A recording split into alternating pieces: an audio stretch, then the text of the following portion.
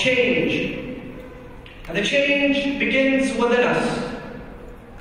Allah subhanahu wa ta'ala requires from the believing man and the believing woman to observe the fast, so that they not only abstain themselves from eating and drinking during the day, but all of our existence must observe fast.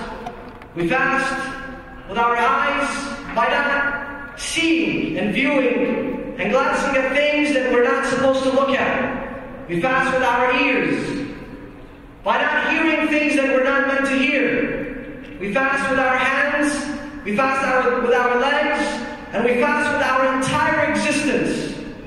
Not only by refraining ourselves from seeking thee, not only by refraining ourselves from sinning, but making sure that this body becomes a servant of God and seeks the pleasure and the satisfaction of the Almighty.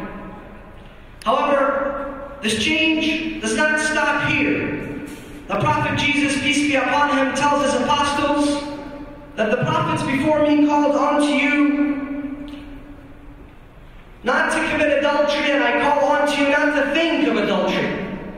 In the month of Ramadan, not only our physical body and our physical existence observes fast, but our heart and our mind as well must observe fast. We don't think of the sin, and we don't think of going near the sin.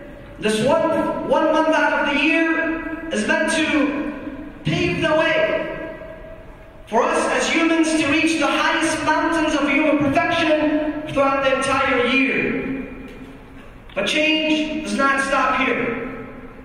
Change is not only personal. The month of Ramadan preaches the message of change within the community and worldwide.